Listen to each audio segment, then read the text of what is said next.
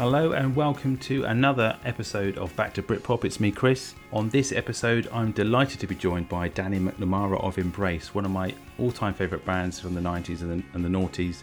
Embrace I saw many times at festivals and live in Southampton. They have so many great anthemic tunes, which we talk about in the interview. Danny goes in detail on the songwriting process, playing live, the early days of the band, getting signed, recording, and really what they're up to now in terms of the secret list and getting music and exclusive content to their fans. It's a fantastic interview and a really good chat. Danny was brilliant. So I'll stop waffling and play the interview, and I'll be back afterwards to talk some more. Welcome to the podcast, Danny McNamara. How are you? I'm very good. How are you?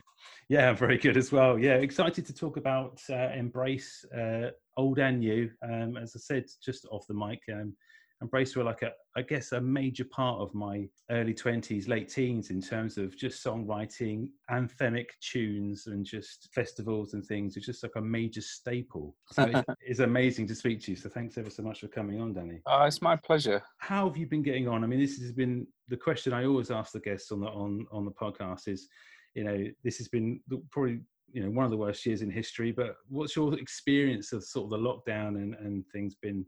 Well, I mean, obviously, like I feel for the world and, it seems to be getting crazier and crazier by the month, but from a personal point of view, me and my wife have just had a little girl. And so I would have been at home anyway, and sort of lockdown hasn't really affected me so much from that point of view because probably 80-90% of what I do is at home anyway, writing. So obviously the gigs have been affected and our income has been affected, and loads of my friends have been really badly affected in our road crew and people like that, which I really feel for them, and it's really bad but from a personal sort of day-to-day point of view for me, it's probably affected me a lot less than a lot of other people. Yeah, there doesn't seem to be any kind of light at the end of the tunnel in terms of what we're going to do even when we get out of it next year, even if that is a possibility, and how you mentioned road crews and venues and how on earth things are going to get back to some sort of normality in terms of live music. I'm like Barack Obama. I'm cautiously optimistic. Things go up and down, and the loonies control the asylum, but we're on a curve that's going in the right direction, I feel, if you zoom out far enough, Yeah, it's a good way of looking at it, really. You have to be positive, otherwise it will be a very doom and gloomy kind of world. Let's have everything crossed that at some point I'll be going to see the bands that I love live again. I really miss playing live. We were fortunate enough to be one of the very last bands to play just before lockdown, and so that gig in Leeds that we did was really memorable. Everybody knew that they weren't going to be free for a long time, and so it's kind of a big party. And hopefully, when we come out of lockdown, when it's safe again, there'll be that same atmosphere will be back again because everybody will be so relieved. We'll all want to get back and have a good time again and just be together, because that's what human beings are all about. Let's go back to Embrace the early days. You formed the band with your brother in sort of 1990. So yeah. with you and Richard, what was kind of the music playing in your household when you were younger, and what got you into music as well? So really early on, it was bands like U2 and Echo and the Bunnymen, The House of Love, Ride, PJ Harvey, R.E.M., The Smiths, basically sort of all the guitar bands that were in NME as well. NME Melody Maker Sounds, I used to get them every week and read them religiously, and bands like the Pixies, at Stone Roses, just basically following that lineage through, bands like Suede, and then Oasis, and then Gomez, and we were part of that. It was like we came along, and then Gomez came along, and then after that, I guess there was like the Strokes were the next big one, and then probably the Arctic Monkeys, maybe. So yeah, I sucker for guys with guitars, really, mainly. Although PJ Harvey obviously is the one with the guitar. Guitars, I guess, the main thing. So in terms of writing then, I mean, when did you think you had like lyrics or you were able to find stuff to say in terms of songwriting? Well, I wrote a song called Retread, and I was just sort of singing it in my bedroom, and me and Richard used to pass tapes to each other, and I gave him a tape with a different song on the other side of the cassette, and he put the cassette in the wrong way around and just heard me sort of singing on my own. And he came running upstairs and he said, "What's this?" And I was like, "Oh, that's nothing. That's just me sort of singing on my own. It's not an Embrace song." And he said, "No, it's brilliant. Though. I love it." And I was like, "Well, it doesn't really sound like us." And he said, "Well, what do we sound like? At the moment, we just sound like a mix of our influences, which were like, Joy Division, Echo and the Bunnymen, The Cure, U2, all that sort of stuff. Whereas this sounds like us. It doesn't sound like anyone else at all." I was like, "Oh, okay." And he must have been really determined to sort of get it in the set because he worked really hard to get this really cool guitar part for it. And then when we did it in the studio, it was like, right, yeah. It made all the other songs look really not very good. So I sort of scrapped everything else. And that's, I guess, the beginning of Embrace. We started putting together songs around Retread, and the set list grew and grew and grew from there. What kind of your first sort of outings live? What were they like? How old would you been actually when you did sort of your first gigs? The first ever gigs, Richard sort of started the band. Mike joined when Rick was 18, so I'd have been 20. So the first sort of early gigs, I was sort of between being sort of 20, and we didn't get signed until I was 26. So those early gigs were sort of early 20s. I was in my early 20s. And we didn't play that much live. Like a lot of bands sort of do a gig every week or, try and get out there as much as possible. And we didn't think that was important. We thought the songs were really important. So we just forgot about playing live and just constantly rehearsed and wrote new stuff every week. And the classic thing would be each week we'd write a song that was so good we'd scrap the rest of the set and start again. So my mate, I'd be saying like, "How many songs have you got?" And I'd say like, "We've got 3." And he's like, "We had like 11 last week." And I was like, "Yeah, we wrote another." And it just 7 of them look rubbish now, so we've scrapped them. So it's constantly a sort of a case of evolving like that.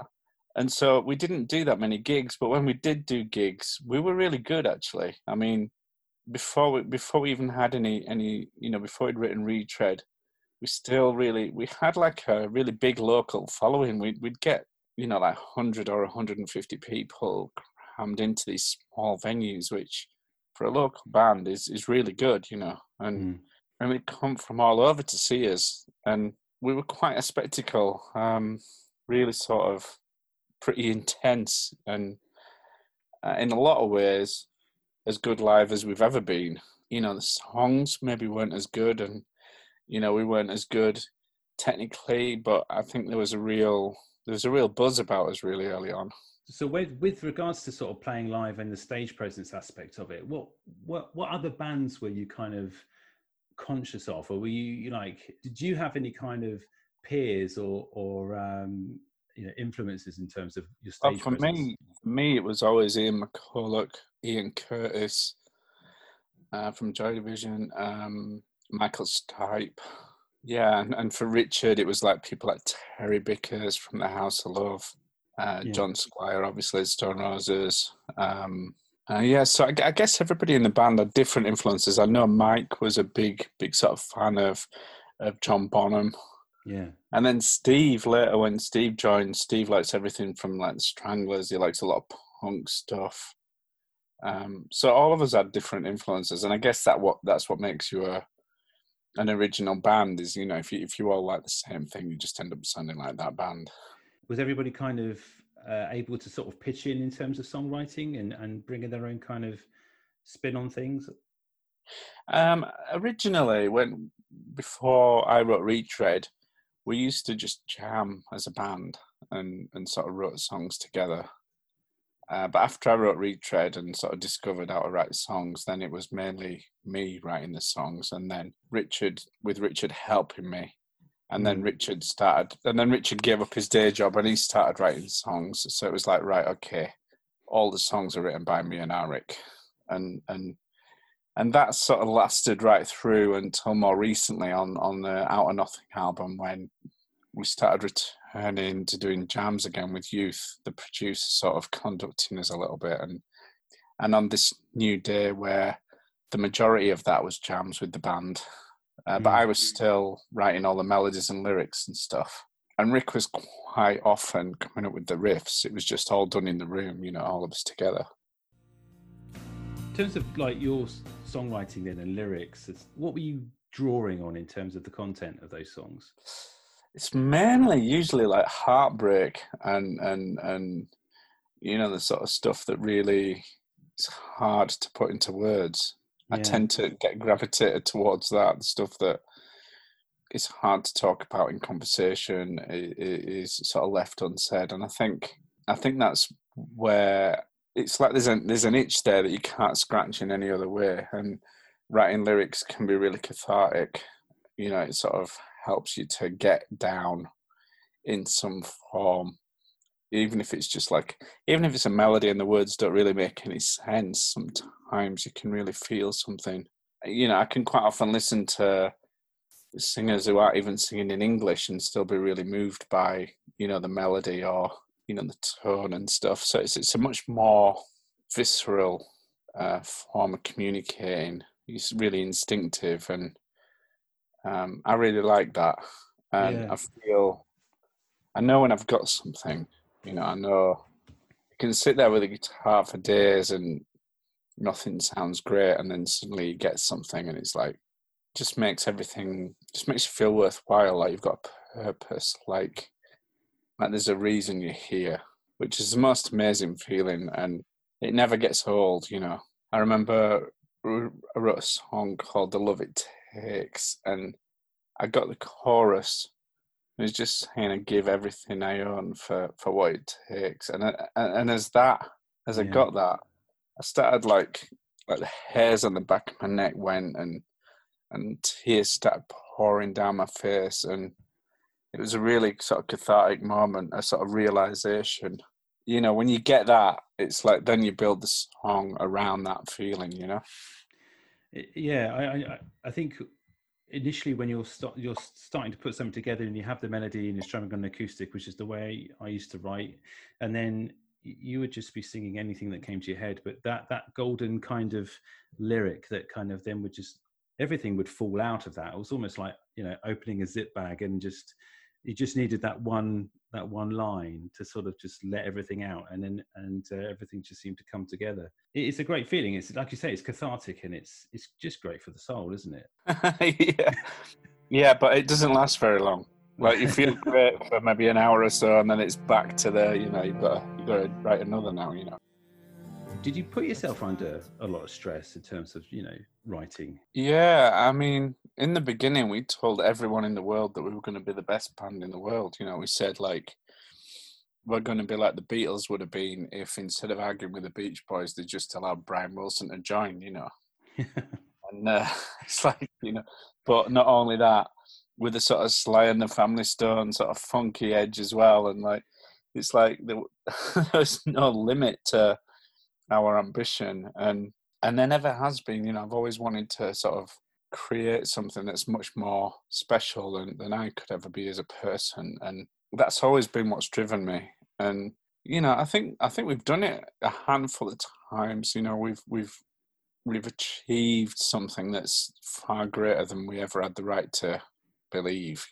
And I think some of that is just down to dogged determination and blind faith and ignorance. And I think, when you're a young band, you need a bit of that, because the rest of the world all thinks you're a joke. Until you get some success, it's like, yeah, you're a dreamer with your head in the clouds, and then suddenly you get a record deal and your record's in the charts, and suddenly you're a genius. It's like still the same guy, still the same, still trying to create something special is always the thing. And yeah, you compete against yourself, but you also compete against the best. And I always remember, like, before we got a record deal, I would stick I Am the Resurrection on by the Stone Roses and just think, oh my God, I'm never going to be able to do that. Yeah.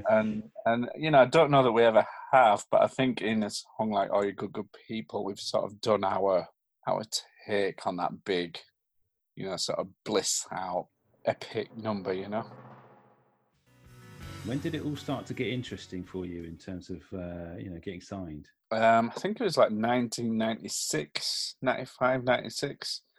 We started doing showcase gigs, and Hut Records came along to one of them. And I remember David Boyd was this short guy with long blonde hair, and he came running up to me, and just out of my peripheral vision, I just assumed he was a girl. And turned to face him, and he pretty much jumped on me and hugged me and said, "I've got to sign your band." I was like, "Oh yeah, great, let's do it." And then he said, I own Hut Records," and it was like, well, at the time they had like Smashing Pumpkins and Placebo and The Verve and all these great bands, and I was like, wow, great. Yeah. So we went down to meet them, and their place was like it was like Hut Records was like a little bedroom in the top of Virgin. It was like in a loft. And there's all like throws and soft furnishings and vinyl albums and candles everywhere. It was like a hippie commune or something. And I just thought, I love these. It's these. Let's do. And we cancelled all the rest of our meetings and just ended up going with Hooks. I just thought they were great. Did it give you like a good sort of freedom creatively to do what you wanted? And Yeah, we just did whatever we wanted. Record company never said anything. You just whatever you want. Just keep doing the good stuff. That was pretty much it. So, complete faith in us. Did you know really who you wanted to work with in terms of production, or did they sort of come to you with sort of ideas on that front? No, we'd done most of the first album we did with a local guy called Dave Creffield, who's really good, you know. And we sort of had in our mind that wouldn't it be nice to work with, you know, some big names like Butch Vig, or I think, you know, we looked at working with Andy Wallace and Steve Osborne and Johnny Dollar, and we worked with loads of different people on all the EPs that we were doing at the time. But every time we'd go back to working with David Creffield on the album, just because, I don't know, we felt like we had a better idea what we wanted than anyone else. Everybody else seemed to have a sort of preconceived idea of what they thought we should be, and we felt like we were inventing it, and so how would anybody know, you know? If there was a mold for us to fit into, then what's the point of us existing? If it's already been made before, there's no point in doing it. So we didn't feel like there was a rule book or that there was a preconceived way of doing it. Yeah. And so, we met a lot of people and then ended up going back to the guy we did the demos with. And it wasn't really until the very end of recording the album, when we were just so burnt out, that eventually we got in touch with Youth. And he sort of came along on the last lap and really helped us run that last lap. And it was like handing over the baton to Usain Bolt or someone. You know, he really took it and made the album everything that we wanted it to be at the end. Came in and we re-recorded All You Good People, and we recorded Come Back to What You Know, and then he helped us mix the album. And he was great. He really helped sort of us get what was in our heads to come out the speakers in a really good way. I guess then it was kind of sixth gear from then on. I mean, in terms of schedule, were you just playing and touring relentlessly? Yeah, it was really mad. Like we didn't really get any time off until the third album. So like even weekends, we'd be like working every day. If we weren't playing live, we'd be working on the next album. And it was pretty 24/7. You know, it was really full on. But you know, it's what we dreamt of doing. And you know, before that, I'd been working on a building site, or you know, whatever the rest of us had been doing as day jobs. We didn't want to go back to that, and so it wasn't really work. It was like sort of the chance to do what all of us had always wanted to do. So it wasn't really like work. You say that you were writing or conscious about writing as much material for the second album. Was there a pressure to sort of deliver on that and especially for you in terms of lyrics and songwriting, how are you physically able to do it with all the touring and sort of the schedules that you had? You just have to do it just every day. Like, don't give yourself a break. Yeah, I wore myself into the ground. I think probably if you look at it, since I started in Embrace when I was, let's say I was about 20, and I'm 49 now. So probably out of those 29 years, I've probably spent at least, taking into account sleep and stuff, I've probably wasted at least a decade banging my head against a wall, not getting it. So, I mean, I'd like to just distill all that time and just have the time, the sort of year or whatever I spent actually getting good stuff. Yeah. Keep that and then have those 10 years back. It would be great, But yeah, I just basically would just bang my head against a wall working until something came, In terms of like festivals as well, you kind of epitomized what a festival band should be in terms of just songs that your fans and the crowd could sing back to you. And Yeah. what were those kind of early festivals like? I mean, I know you've been playing festivals throughout your career, but those kind of first outings on those stages, what were they like? They must have been amazing. It was really exciting. We'd go on and there'd generally be a really big applause because of the amount of hype that there was around the band. But then when we went off, the applause was much, much bigger. It was like, really felt like we were converting people as we went, I think that's where the band, one of the real strengths of the band is playing live. And I think it always has been. There's a real atmosphere when we play. And it's as much about the audience as it is about the band, but it gets pretty magical. Most nights are magical, and that's pretty rare. I go see a lot of other bands and even bands I really love, and it doesn't feel the same, And was it a conscious decision for all of you just to put 100% into every performance? For many bands, getting signed, that is the ultimate goal, playing live, growing an audience and things and doing their passion for a living. But you do see the complacency sometimes with regards to, maybe a venue doesn't sell out and you can see sometimes that they're not quite there in the room. Yeah, I don't know. I mean, it's kind of like a northern work ethic or something, maybe. Yeah. We've sort of, I think if we felt like we didn't give it everything, then we'd be letting each other down, You were writing, recording and touring relentlessly.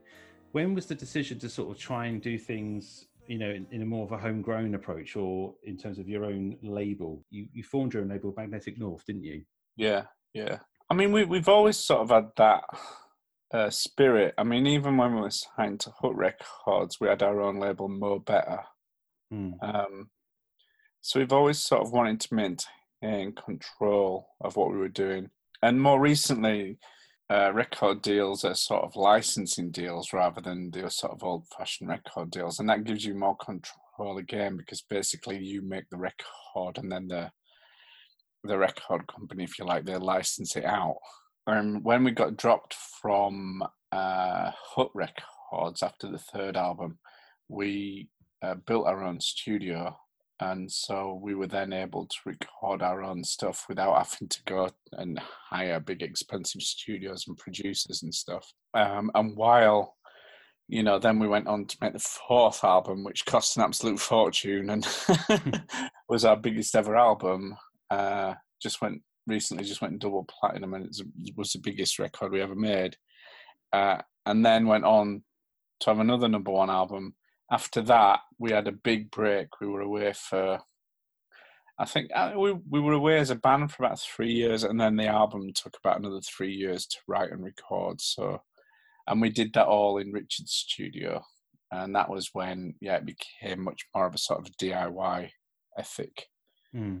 Just because how Richard has become a really good producer now. He learned a lot from youth, but also all the other great people that we've worked with over the years. And, Richard now is as good as any of them, I think.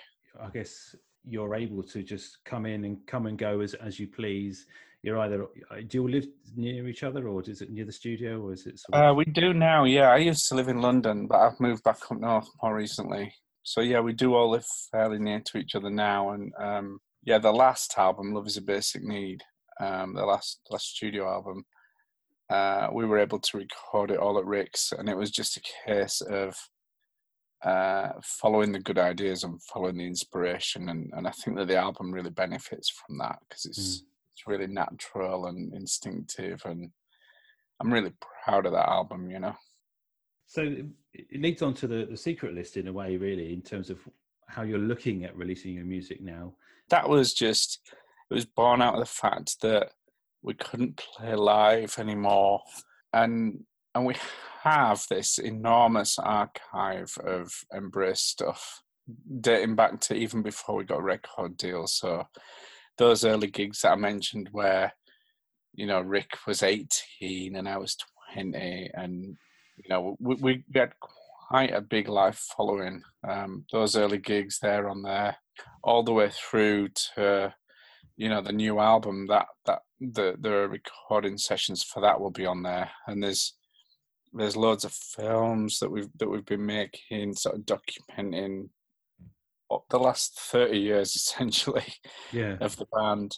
And we release new tracks every month. We get 3 new tracks each month. And most of them are from the archive. They're like pieces of music that I couldn't get lyrics for, you know, that I might have worked on for The Good Will Out or for Out of Nothing, but I couldn't get the right words or whatever. Or just finished songs that didn't fit for whatever reason. And the fans are really loving it, you know. It's gone really well, and everyone seems to think it's great. So I think we'll keep doing it for a while. You can subscribe. You go on Patreon and type in "Embrace the Secret List" and you'll find it, and it's really good.